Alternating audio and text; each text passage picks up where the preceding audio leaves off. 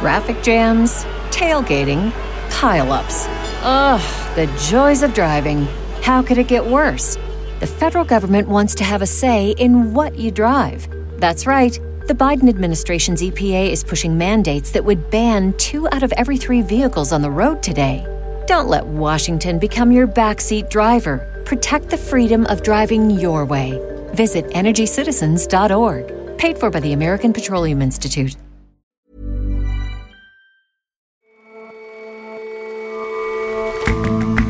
Hello and welcome to The Intelligence on Economist Radio. I'm your host, Jason Palmer. Every weekday, we provide a fresh perspective on the events shaping your world. For the most part, gambling is illegal in Japan, and the Japanese are wary of it. It can be addictive and has a whiff of the criminal underworld about it. But casinos are now legal, and the government wants to let the world's biggest casino operators in. And globalization has ensured that most spirits can be found everywhere, but you won't find tequila in India. So one cocktail enthusiast on returning home from America has fired up a still and is making agave spirit. Just don't call it tequila.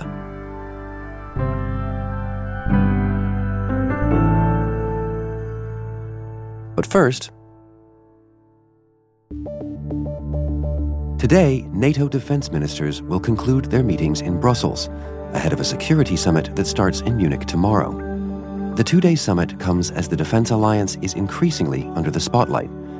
President Donald Trump has long complained that European governments aren't pulling their own weight when it comes to spending and troop deployments. They are really sort of letting us down in that one respect, and we don't want people taking advantage of the United States. He wants NATO to take a more leading role in the Middle East. In response, ministers have agreed, in principle, to take over some of the training in Iraq that's currently being carried out by a US-led coalition against Islamic State. It's not clear whether more NATO troops will be deployed or whether more NATO partners will be drafted into Iraq. What is clear is that the alliance is bending to international pressure. NATO in the past 2 or 3 years has had a pretty difficult time of it, partly because of Donald Trump's pressures on it from the White House. He's been pushing very hard, harder than perhaps any previous president, for NATO members to be spending more money to carry their fair share of the burden, as he would put it. Daniel Franklin is The Economist's diplomatic editor. But also there have been other criticisms, notably recently President Macron of France, in an interview with The Economist, talked of NATO experiencing brain death. So there's been a lot of questions about NATO's future. So NATO came in for this kind of criticism even before the Trump era? Before Donald Trump came to the White House, NATO was under pressure because of external reasons more than internal ones. It was under pressure because of Russia's actions in Ukraine in particular. So there was always a bit of a disconnect between the level of activity of NATO in response to the increased pressure it felt from Russia and the criticism it was getting from the White House in particular when Donald Trump came to power. Broadly, then, the perception is of a NATO that is struggling.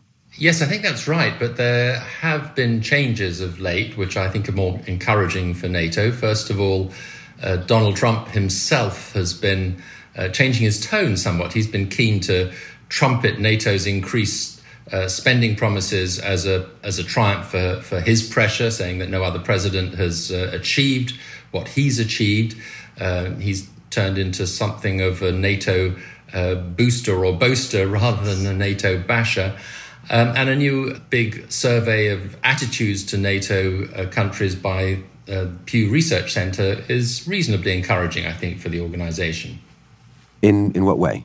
Well, the Pew survey suggests that support for NATO among populations among the NATO member states is reasonably strong. 53% say they have a favourable attitude towards NATO.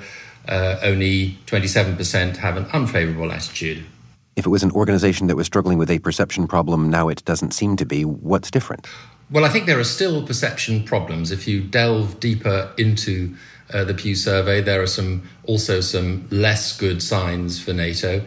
In certain countries, support over a 10-year horizon has dropped quite sharply. In France, for example, there's been a 21-point drop over that period. In Germany, too, quite a sizable drop. Even in the United States, although the level of support for NATO, favourability rating of just over half, is about the average over the period from 2009 to 2016. It's quite a sharp drop from the past couple of years where support had spiked. And there are a couple of NATO member states where unfavourable attitudes to the alliance remain very strong, and that's Greece and Turkey. So it's very much of a mixed picture, but I do think there has been a revival in NATO's fortunes, partly because the political pressures from America have eased somewhat in recent times.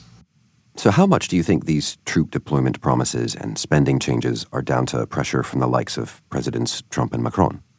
Well, NATO was going to be increasing its spending anyway, but the problem was that it was not living up to the promises that it itself had made. The pledge that the NATO members had made back after the Russian move into Ukraine and the annexation of Crimea was to spend at a minimum 2% of GDP on defence, and only a few countries were doing that. The promise was to do this by 2024. Some countries, in particular Germany, were not going to achieve that. America was complaining, as indeed American presidents have done repeatedly down the decades. But the difference this time was that Donald Trump did it with a vehemence, a persistence, and I think a sense of threat, even to the point of threatening to pull out of NATO if the other allies didn't shape up. That was a degree of pressure that NATO had not faced before. And I think perhaps to some extent that has accounted for at least some of the increased spending. Mr. Trump's complaint seemed wholly focused on everyone paying their own fair share, about money concerns. Is there more to it than that? Yes, I think there is more to it than that. I think President Trump has also started to see that NATO can be useful to him in a number of ways. One way is by spending more. It's something that he can chalk up as a success for him, and he mentioned it in his State of the Union address. We're also getting our allies, finally, to help pay their fair share. I have raised contributions from other NATO members by more than $400 billion. So it's not just what's fair and equitable. He's looking for NATO members to relieve pressure on America's forces. In the wake of the killing in January of Qasem Soleimani, a top Iranian general, he actually asked NATO, or said that he wanted NATO to do more in the Middle East. So far from NATO being something that was whose existence was under threat, he wanted it to step up and come and do more. So ever since then, NATO itself has been busily looking at what it could do in Iraq in particular. But now defense ministers are meeting this week, and they're going to be looking at proposals to increase the NATO training operation in Iraq, perhaps quite substantially.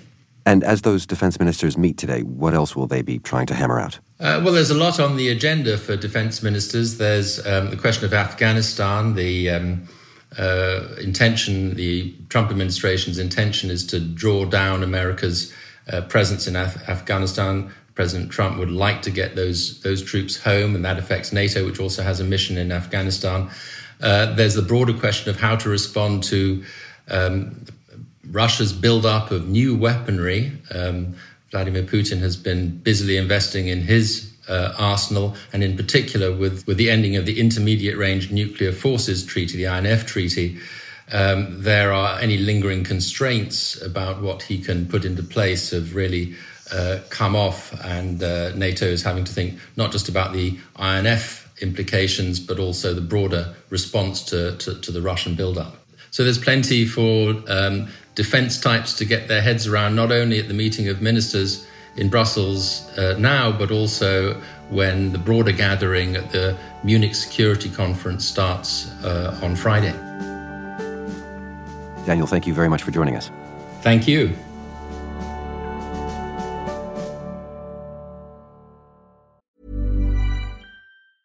It's that time of the year. Your vacation is coming up. You can already hear the beach waves, feel the warm breeze, relax, and think about work. You really, really want it all to work out while you're away.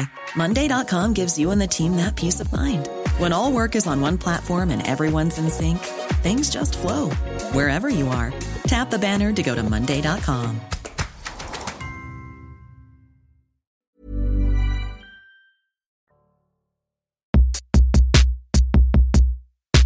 In Japan, many forms of gambling are illegal. There are exceptions, among them the arcade game pachinko. And in 2018, casinos were legalized. The decision hasn't gone down well with many Japanese people who worry about gambling addiction and the influence of organized crime. That unease worsened in December when a cabinet minister was arrested over allegations of taking bribes from companies eyeing casino projects in the country. In spite of growing public concern, the Japanese government still seems to think it's worth a roll of the dice. Well, it sees casinos as a way to attract more foreign tourists and also as a way to reinvigorate local economies, particularly around places where the population is falling. David McNeil reports for The Economist from Tokyo. So they legalized casinos in 2018, partly because of those reasons. The problem for them at the moment is that public opinion is quite heavily against them. Now, the biggest casino operators in the world, that includes MGM Resorts and Las Vegas Sands, they're all jockeying for a license. And the sums that they're talking about are quite considerable. So Morgan Stanley released a report last year where they estimated that annual revenue could be around $15 to $16 billion. And then there's a lot more money, of course, for the contracts to build these integrated resorts. And just to be clear, these are family resorts. This is the sort of thing that the Japanese government has in mind. They would have hotels, conference centers, restaurants, and the casinos themselves would be around 3% of the overall floor space that's legally sort of binding. And that's the way that they're selling them to people. And for some local governments, those figures that I've just mentioned are irresistible. So I was down in Nagasaki a couple of weeks ago talking to the Vice Governor Hirata Ken. Nagasakiにどんな影響を与えるんですか? He sees these integrated resorts as a way to sort of bring jobs to the prefecture and to stop young people leaving for Tokyo.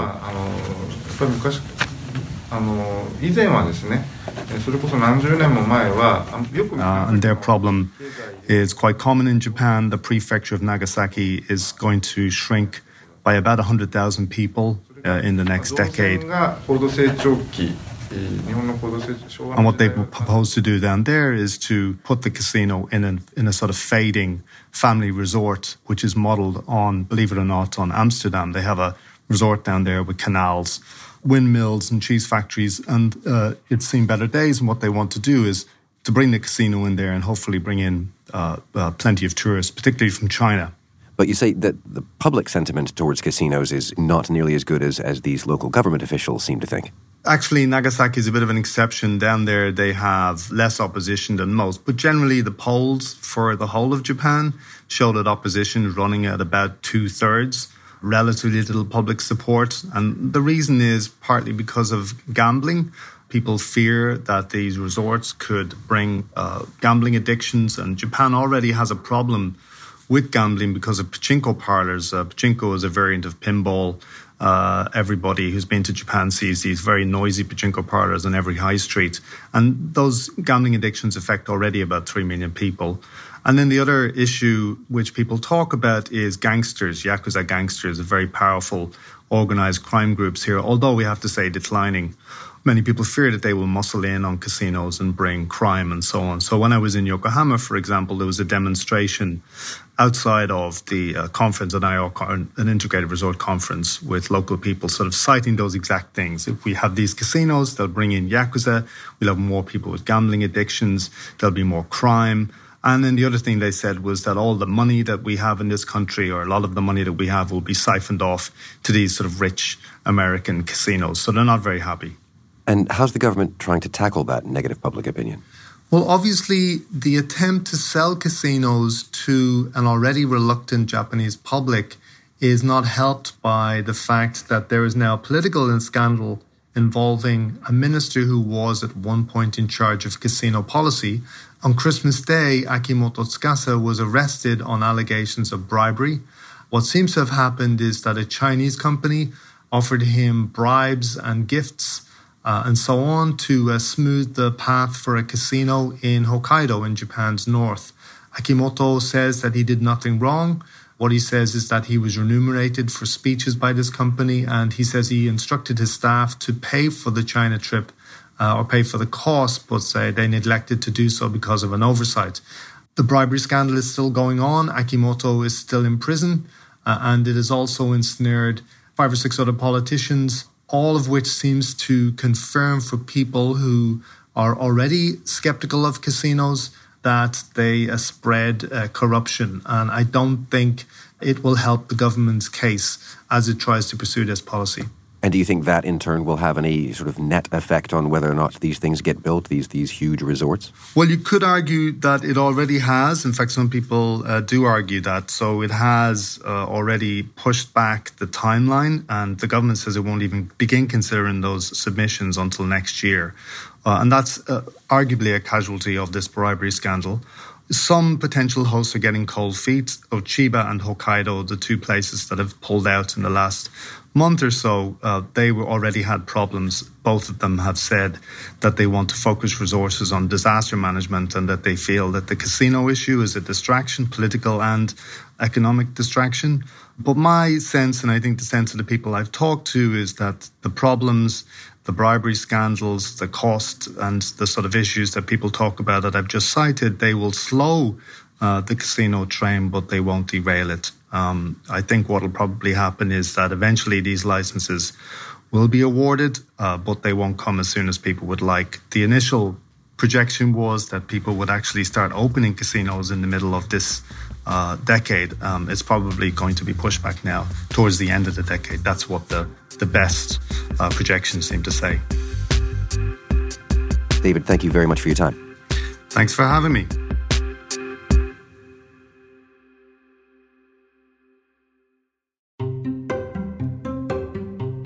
Around the world, mezcal is having a moment.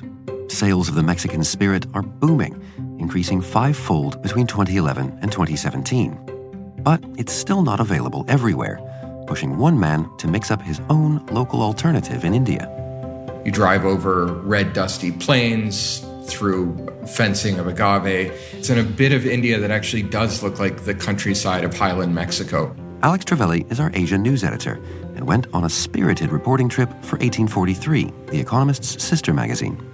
And then you see this bizarre, basically homemade water tower in the shape of a giant martini glass. Then you've arrived. And what is it that they're making at this distillery?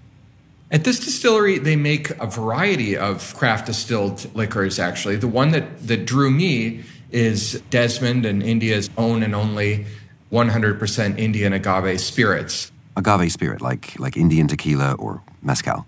You cannot call it either tequila or mezcal because both of those things, by law and by custom, must be made in Mexico and Mexico only. But if you were allowed to, you might call it Indian tequila. So why is anybody going to the trouble of making it then? Well, the Mexican stuff is not very widely available in India. For one thing, you have to pay horrific import duties. For two, there's just not much of a local market for it. So your choices as a tippler in India are somewhat limited and expensive. So how is it that these dusty plains of India should be host to essentially a tequila distillery? Well, it all comes down to one man. It's the story of this somewhat eccentric, certainly very unusual character named Desmond Nazareth. He spent, I think, 18 years working in the U.S. When he moved back to his native India in the year 2000, he was struck by the fact that it was hard to find a margarita or to make your own margaritas at home because you had to import tequila and there just wasn't much of it going around. One thing led to another, and all these years later, he's India's foremost expert in the stuff and certainly the only one who's reverse engineered the making of it. And so have you tried India's answer to tequila then? Is it any good? Oh, absolutely. I'm a fan. It definitely competes with the best, if not the very, very best, that I've had from Mexico. And so if India has its own answer to tequila then, and international options are eye-wateringly expensive, then the market must be pretty good. Yeah, insofar as there's a market for agave spirits, it's not so bad. But, you face this problem, which is people ask you, what is this? And you have to say Indian agave spirits. Now, mezcal hasn't really made it big in India yet, although urban drinkers might well know tequila. So you're sort of faced with a mouthful when it comes to explaining what Desmond G is. No one in the world, let alone in India, is looking for agave spirits. So is the business going to survive? I mean, is there enough of a market for it to warrant having this big distillery in the desert? Yeah, it's doing all right, actually. For the time being, it's chugging along. They do have an idea about how to grow the business, and that is to turn a different actual heritage spirit of India, which is called mahua, into a bottled, commercially viable spirit that people in India would want to buy. It's a taste fresh from the Indian forests, from a sweet flowering tree. And also, it's a drink that people abroad who may never have heard of it before might also like to try if they're at all curious about what the traditional, even ancient drinking culture of India has to offer. Alex, thank you very much for your time. Thank you, Jason. Thanks very much. You can find Alex's and more stories of an extraordinary world in the February-March issue of 1843 on newsstands now.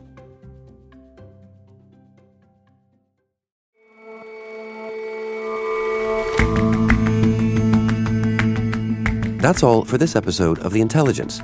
If you like us, give us a rating on Apple Podcasts. And you can subscribe to The Economist at economist.com/radio offer. 12 issues for $12 or £12. See you back here tomorrow.